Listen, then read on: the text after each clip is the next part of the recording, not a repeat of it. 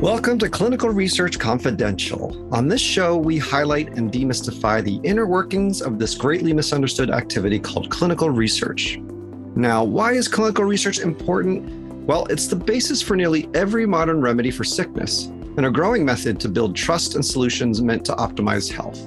But it's not for the faint of heart. And so on this show, you'll hear what it really takes to succeed in the clinical research game. I'm your host, Joseph Kim, and I've spent over 23 years in the clinical research industry, now serving as the Chief Strategy Officer for Proof Pilot. Get ready for some adventures as we look into the underbelly of clinical research. And today I'm here with Ted Trafford, who I'm really excited to talk to. He's the Director of Business Development at Probity Clinical Research. Ted, welcome to the show. Thanks, Joe. Great to be here today. So Ted, you made a recent splash with a certain poem you wrote that was full of acronyms and ended with a take on DCTs. So you and I met in Toronto at a recent conference talking about clinical research and a wide variety of topics there. And you brought to light a lot of different aspects and perspectives on decentralized trials that I think few have really taken to heart. Everyone's just been thinking about, oh, it's easier for access and enrollment's going to be better and there's all this technology. And we get kind of hypnotized by all that. So I definitely want to get into all that with you shortly. But first, let's talk a little bit about your own personal journey. A lot of people come to clinical research and they just fall into it. But this is not something that people often study as an undergrad. So tell us about like your studies at university and like how you ended up in clinical research. Yeah, absolutely. It was really interesting because when I started looking at what I was going to study in university, of course, my mother wanted me to be a doctor. And she actually suffered from lupus at the time. And so her vision for her son was, oh, my son can become a doctor. He can study lupus and help people who suffer from my problem. Well, that didn't evolve the way she had wanted, but I went into kinesiology at university. And so I was studying human movement, and in my senior thesis was studying brain trauma and Parkinson's and patients with MS and rehabilitation for those people. And when I graduated, I just didn't know what I wanted to do, just knew I didn't want to continue with my schooling at that time. And one of my parents' friends gave me a graduation card, and in it was a job posting for a research assistant. And so I didn't really have any other options at the time. So interviewed for the position, became research assistant for a physician who was a single site, ran a couple of trials at that time. Fast forward 27 years, still with the same company. And we've grown considerably. And we now have 60 sites that we support across 5 different countries. So I didn't fulfill my mother's vision for me of becoming a physician, but have spent my entire career trying to help find therapies for people who need them. Yeah, on some level, you did better. You did better than what, instead of helping individual patients, you're helping scores and thousands and millions of patients by bringing new therapies to market. Yeah. And you know what? That's what's been so rewarding. And with my journey, starting out as a research assistant and then a study coordinator and flowing through all the different jobs at a site level, it really connected me with patients, especially in some of those really early trials where there were no treatments available for those patients. And to have them come in and just talk about how life altering it was for them, it's really kept me grounded in that over the years. And now I continually bring it up with our staff to keep that as our focus, because it's an incredibly rewarding part of this business. It's amazing that the Probity started out as just a single provider and one research site doing what, like 1 or 2 or 3 projects a year or? Yeah. Yeah, exactly. That's exactly where it was at. And how it evolved was the founder of our company, Dr. Kim Papp, is a dermatologist, and he had been practicing medicine for a number of years and really wanted to expand. And so started talking to his colleagues about clinical trials. And did a couple of clinical trials, some really challenging trials, like trials we wouldn't even agree to do nowadays because they were so difficult. But very early on, he had a vision. And that vision was research is really hard and it's really hard to do on your own. And he wanted to do it in collaboration with other physicians. And that's how it started.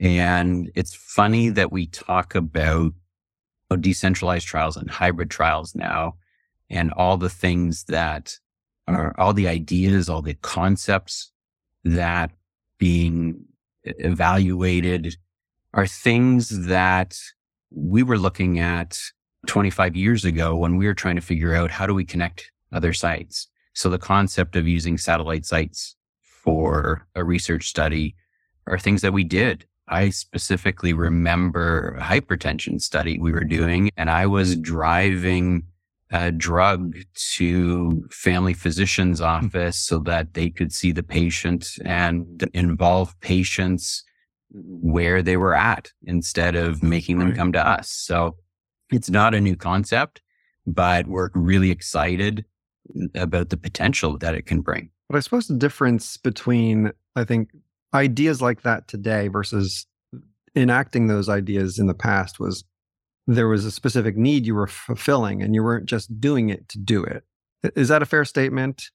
Yeah, absolutely. We needed the involvement of multiple physicians in order to achieve the objectives of the study. And we had to be creative. And I think we've learned lots of lessons over the years. I've learned lots of lessons over the years. And sometimes in clinical research, you have to be really creative in order to find ways to connect with the people who just don't know about the research, but would be really interested in participating if they only knew about it. Yeah. I want to make a parallel here, and I don't want to force it, but some people know that you are a wildlife photographer as well.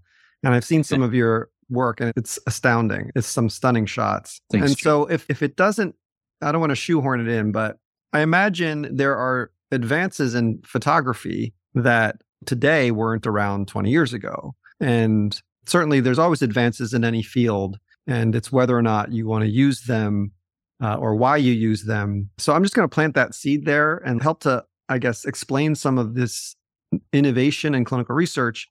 And then maybe if there's some parallels to photography where certain innovations there make total sense, and of course we should be doing this, and others that are like, yeah, well, I only use this if I'm doing X, Y, and Z. So just keep that in the back of your mind. And for those listening, I don't know, Ted, how do they find some of your artwork?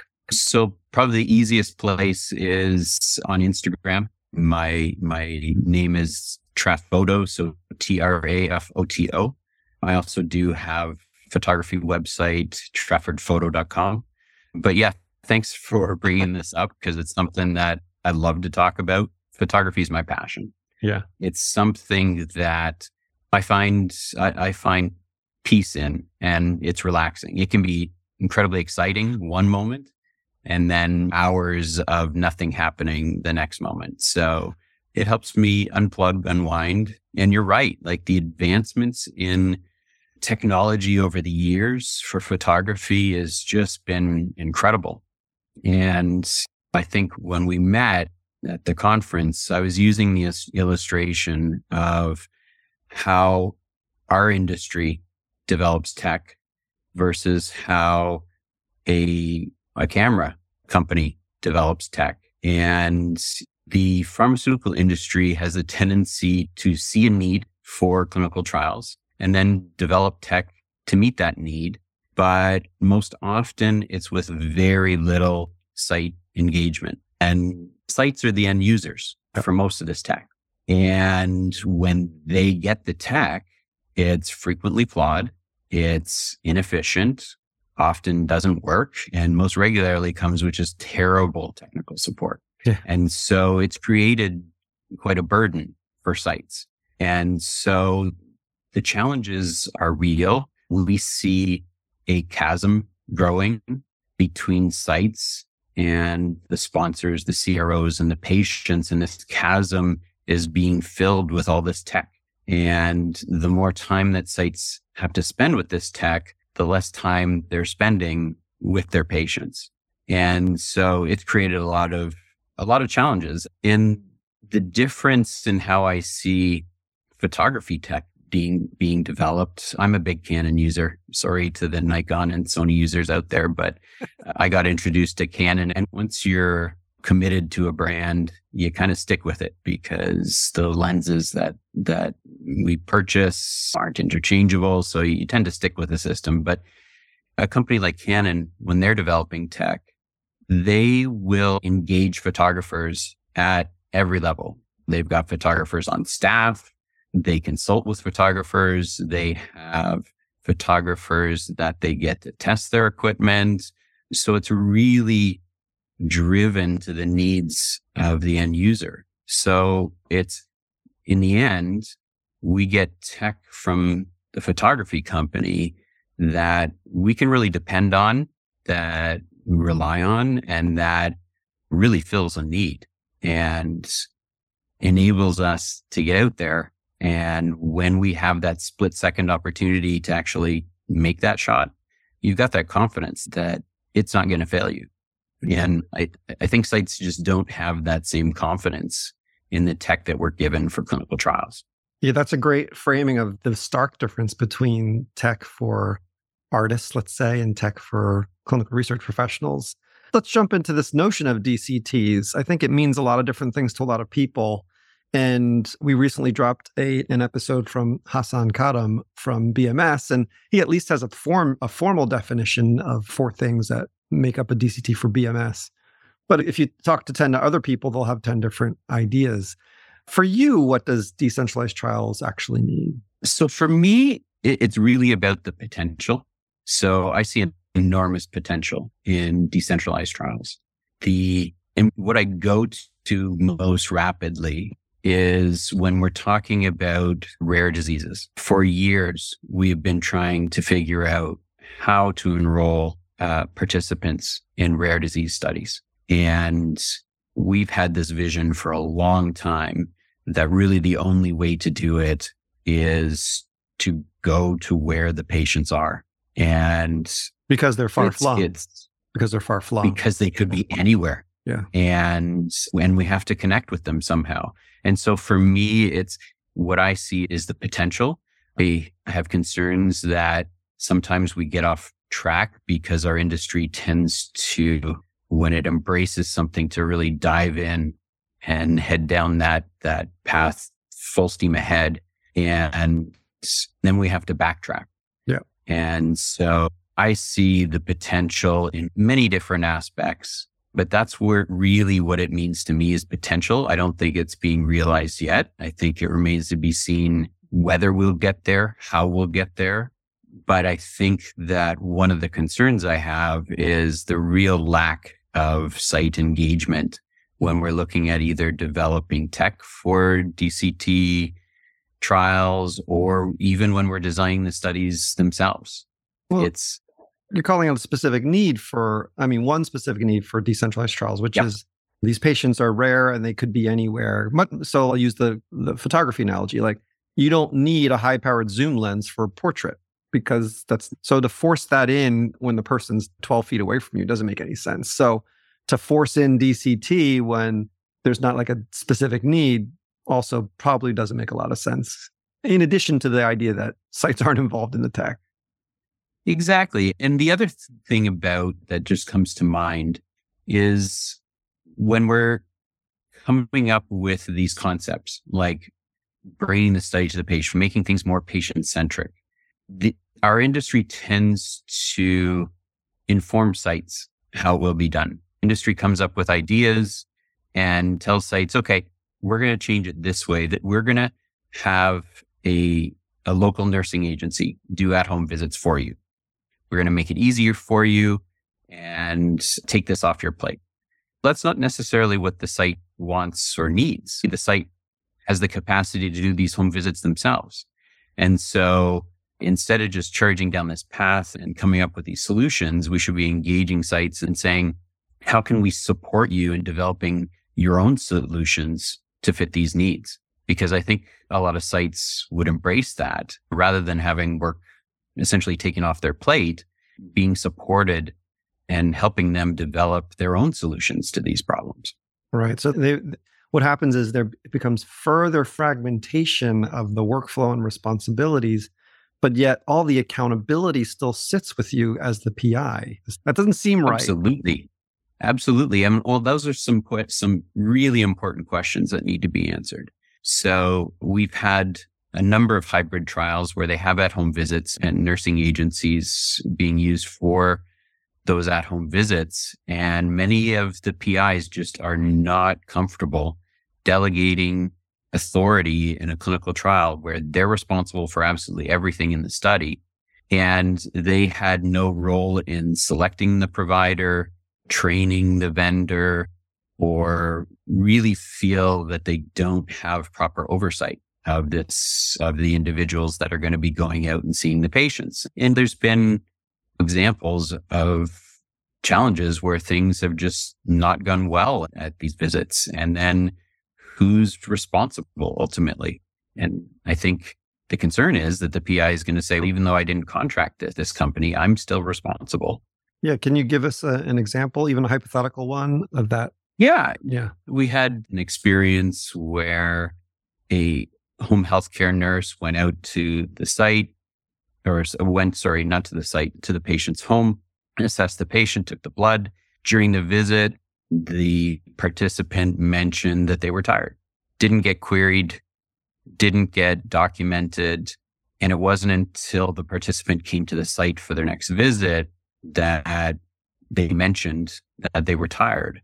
And so fortunately, the study coordinator flagged that and brought the PI in. The PI assessed the patient. They did more history. They actually did some blood work. And it turns out that the patient had an MI. And fortunately, the patient is okay, but it just raised lots of questions about how you have people who are going into the home.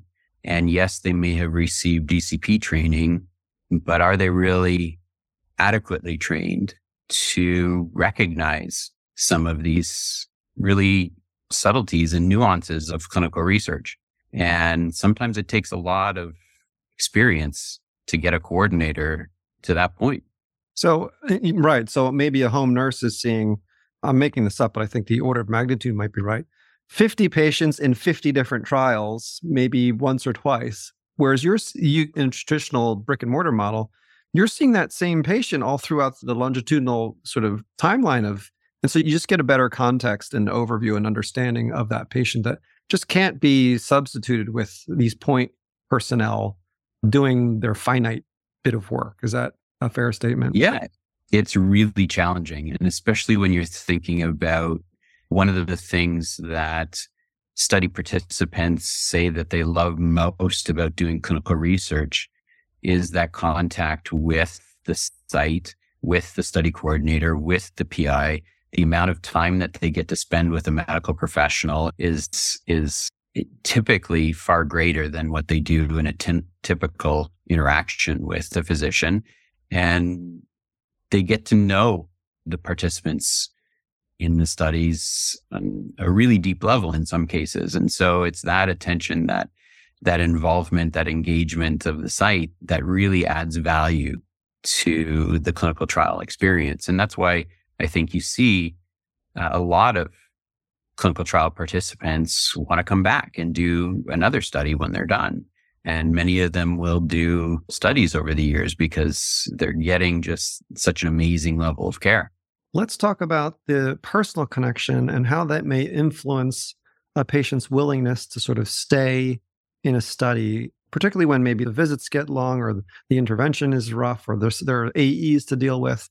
Yeah, I think that the connection is an important piece of it. I mean, it's always important to remember that at any time the participant can withdraw for any reason, and that needs to be respected. But I think when they feel that they are being well cared for, the PI, the coordinator, has their best interests of heart, I think they will likely want to continue with the study because it is such a good experience, because the site is looking out for their best interests. And what will remain to be seen is, can we achieve that same level with the decentralized trials, with hybrid trials, with remote visits, even with virtual visits? I know there's a lot of people that like virtual visits, but there's also a lot of people that don't, just rather come in and see their physician or their coordinator one-on-one. Yeah, I mean, let's use a different analogy. There's a reason why if you sit in the exit row of a plane, somebody personally, twice even, sometimes 3 times, personally asks you to say, can you help? And you must verbalize yes. There's a different level of commitment when it's a face-to-face interaction than a checkbox on a portal, right? And I think there's some level of that going on here too, when there's like a mutual commitment to try and do something successfully. That personal relationship there's no match for it. And I think that's one of the challenges that we face in our industry is when we're looking at what needs to be done in clinical trials. And a lot of what we do is spent accomplishing things to check a box. So not to take this sideways, but if we talk about clinical trial training and protocol training and disease assessment training, a lot of that training is done to check a box to say, oh, this individual is trained. But when we step back and we look at the content that's being provided, the fact that PIs are frequently having to do 5-6 hours of training before a study starts, is that individual actually trained because they were forced to just sit and watch a PowerPoint presentation and then take a quiz? I would suspect that many aren't, right? It's something that we do because the box has to be checked. We want to be able to show, yes, this person was trained. Here's the content they're trained on. They're responsible for everything. Are they actually going to remember that information 2 years into the study? I don't know. It's a real challenge in our industry. Training is just one example of that. I mean, forget 2 years, even 3 months, in and amongst 5 or 10 other protocols that they're doing. That's pretty hard. And I think you're right. There's a difference between knowledge, skills, and practice, right? And just because you have some knowledge doesn't mean you can actually practice that knowledge until you've actually practiced it, so to speak. It's why we do residencies. It's why we do student teaching. It's why we do minor league baseball. It's all about practice. Let's talk a little bit about protocol feasibility. That is, for those who don't know it's the mutual assessment of a protocol and whether or not a site can, quote unquote, do it. And on some level, it's just about, do you have the patience? But on another level, it's, can I actually do this thing, conduct the study? And I imagine it's hard enough when it's a traditional in-house brick and mortar trial. But how much harder is it when someone says this is going to be a decentralized trial? And just help me understand how hard it is to assess a protocol for brick and mortar. And then is it an order of magnitude harder to understand a decentralized model and what it means for the site in terms of conduct? Yeah, absolutely. And I think that the important thing to remember when we're talking about feasibility for a trial is that it all happens last minute. And once everything is already set, typically. And for the vast majority of the studies, when we are contacted about feasibility, we're asked about, are there any challenges that we see with the studies? But my concern is that most sites are very reluctant to be honest about the challenges for fear that if they raise them, they'll get flagged as not being able to conduct the study as well as another site and miss out on the opportunity. And so just to give you an example of that, years ago, we had a trial and we were approached by a CRO, and one of the physicians responded that he was anticipating a 40% screen failure rate. Ultimately wasn't selected for the trial. And so I ended up going around the CRO directly to the sponsor, and I went to them and just pointed out, look, this physician who answered the feasibility questionnaire is one of the most experienced sites in the world for this condition. And he was excluded from doing this study because he was honest about the screen failure rate. And then when the sponsor considered that, I sent the CV, the sponsor replied, added the investigator to the study, and ultimately was proven right during the course of the study when that ended up being the global screen failure rate. But the CRO didn't want to hear that because to them it meant, oh, it's out of range from what we're hearing from the other sites. The other sites either didn't have the experience or they just weren't being honest about the screen failure rate for fear that they weren't going to get selected. And I think that just points out a flaw in our whole feasibility questionnaire system, that most often it's after the protocol is finalized and we're collecting information from a group of people that is really only objective is to try and get selected for the study if they think it's going to be a really good study. And so the last thing they want to do is put something down that's going to exclude them. So then you take that and you add that, the complexity of a DCT study to a site and try and get a site to understand all the things that are going to be required of them. Quite frequently, we have these studies come up and it really isn't until you start the study that you really understand what you've gotten into. And so my personal opinion is that our feasibility system is really flawed. It's not going to give sponsors accurate information about who are the optimal sites to do the study. And if there are real challenges for the study that aren't coming to light until after the study starts. And I think that's one of the big reasons why we see delay in getting sites started for studies. Because if they don't fully understand everything they're getting into and they're just figuring that out as they are getting started for the study, it's going to delay the startup timelines because they have to put in more resources or more things to get ready for the study. And then it also affects recruitment. If these things weren't addressed before while the study was being planned, then of course it's going to have an impact on recruitment. And I think most people have been very clear to say, although they don't report this back to the sponsor in the study, is when that study becomes too hard, they just stop doing it.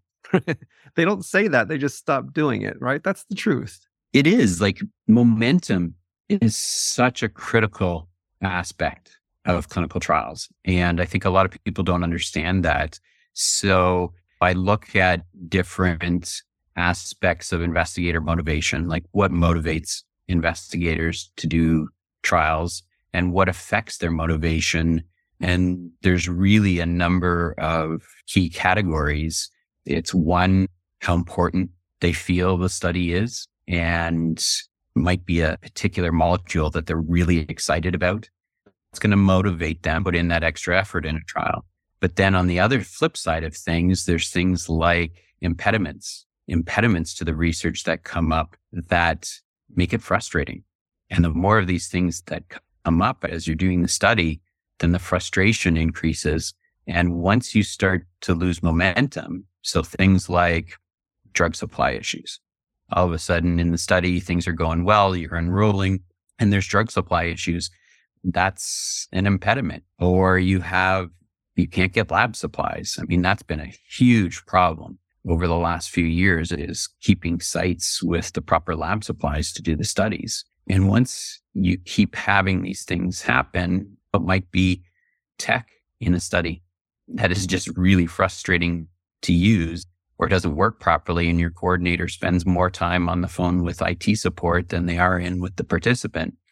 All these things affect the motivation, they affect the momentum. And once you lose momentum in a trial, it is really hard to get it back. Yeah, like all things in life, that momentum killer can just become just great failure or stoppage. Let's zero in on some of the feasibility, the reasons why. So clearly you've talked about this sort of culture of non-transparency, this culture of, I'll just say it, culture of deception, right? Like, meaning we're not going to tell you everything and we're going to tell you what you want to hear. There's this weird culture there. What about the representation of the protocol itself? Like, what do you normally get? Is it just like 2 pages of words? And is that all you're given to say, hey, can you do this? Like, what do you get to see? Oh, so that varies on many different levels. So it varies depending on the organization that we're dealing with. So for example, there's some sponsors that we work really closely with. And so we get a lot of detail very early on, and a lot of times because we're consulting with them on the design of the project. And so those are really the projects where we can best help them with and best assess, because we know the study intimately by the time they come to the feasibility process. But just to take a step back to show one extreme, we may get an email from a CRO that says, look, we're looking to do this study. Here's the condition. Here's the length of the study. And let me know if you're interested. And we really have not enough information to make that decision. So we'll typically go back with our list of questions, and we may get some of them answered, maybe not, because the CRO is doing an RFP for the study. And then there's varying degrees of other feasibility questionnaires that we get. So we may get a synopsis of the study that gives a little bit of detail, and along with a 20-page feasibility questionnaire that we're supposed to complete. But And it then sounds you like it should be have- the other way around. It should be 20 pages of detail and then like a 2-page questionnaire, right? And most of the questions are just irrelevant, and they're not going to help you assess whether the site is actually the ideal site for that project. And so that's one of the things that makes it hard. And then sometimes we'll get the full protocol. After you sign a CDA, you get the full protocol. You're able to review the protocol, but the protocol doesn't always tell the full story. And that's one of the challenges. It never does, I would say. It never does. Yeah, that's fair. I think often it isn't until you actually see the CRF. You realize in all the components of the study, you get the lab manual, you get connected with all the different IT. Frequently, we're not informed of the IT or the technology that's going to be used in a study when we're doing the feasibility. And that's another really big breakdown in transparency and collaboration between sites and sponsors, is that sites, the tech that works well and the tech that doesn't work well. And if they were asked at the decision-making process while sponsors are evaluating the tech, they could provide some valuable input to say, okay, here's our experience with using this piece of technology and why it is or isn't good. So I think the lack of transparency is on both sides. If we had more collaboration, more transparency, then we could end up with better study designs. And so ultimately what we see when we're engaged very early with the sponsors, when we're consulting on not just the protocol design, but I work with sponsors now. And granted, this is part of the result of having a big network and having wells represented within our network, that we do get connected with some sponsors very early in development. And we can work really closely with them. We can give them feedback on saying, if you're looking at doing this assessment, here's the vendors and our experience with them. And that can help inform their decision when selecting the vendors. We can look at the protocol and really ask some very hard questions sometimes to say, okay, why did you build this in your study? Is it absolutely required, or is it just adding complexity that's going to make it harder to recruit? And those studies tend to go way better, enroll much faster, and we can, in a sense, kind of drive the recruitment in the process, because there's been such a great level of collaboration and transparency through the entire process. Yeah, I mean, it's almost like if someone commissioned you to do some photography, all they give you is take a picture of this bird in this country. And then they ask you a bunch of questions about your inventory of equipment. Like, wait, there's all these other questions I have about this bird. And like, how will I get there? What time of day? So on and so forth. So I just bring it back to your photography expertise as well. But let's talk about, because you mentioned something that caught my ears, which was you often don't know what it really takes to do the study until you see the CRF. At what point have you signed a contract and a budget to say you could do the study in relation to when you see the CRF, and how often are those things mismatched? Yeah. So often we don't get the CRF until we are ready to start the study. So a few days before, maybe a couple of weeks if we're lucky. And there are almost always nuances in the CRF that change how things are going to be conducted.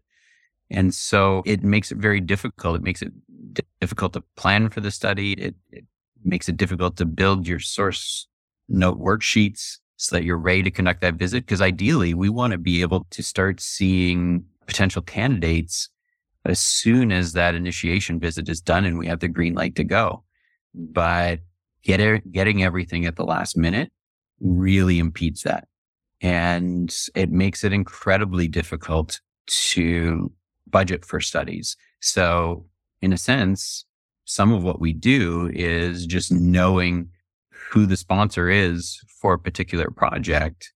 We just know we're going to see different kinds of things. So we need to budget for that, even though it may not be listed as a line item in the protocol. And that just comes with a lot of experience. Interesting. But there's a lot of challenges when it comes to the budgets and the contracts, because those are done long before we really get all the information that we need in order to conduct the study really effectively. I mean, I'll just say it. It's a little perverted that happens in that order, right? Agreed to do this at this amount of money.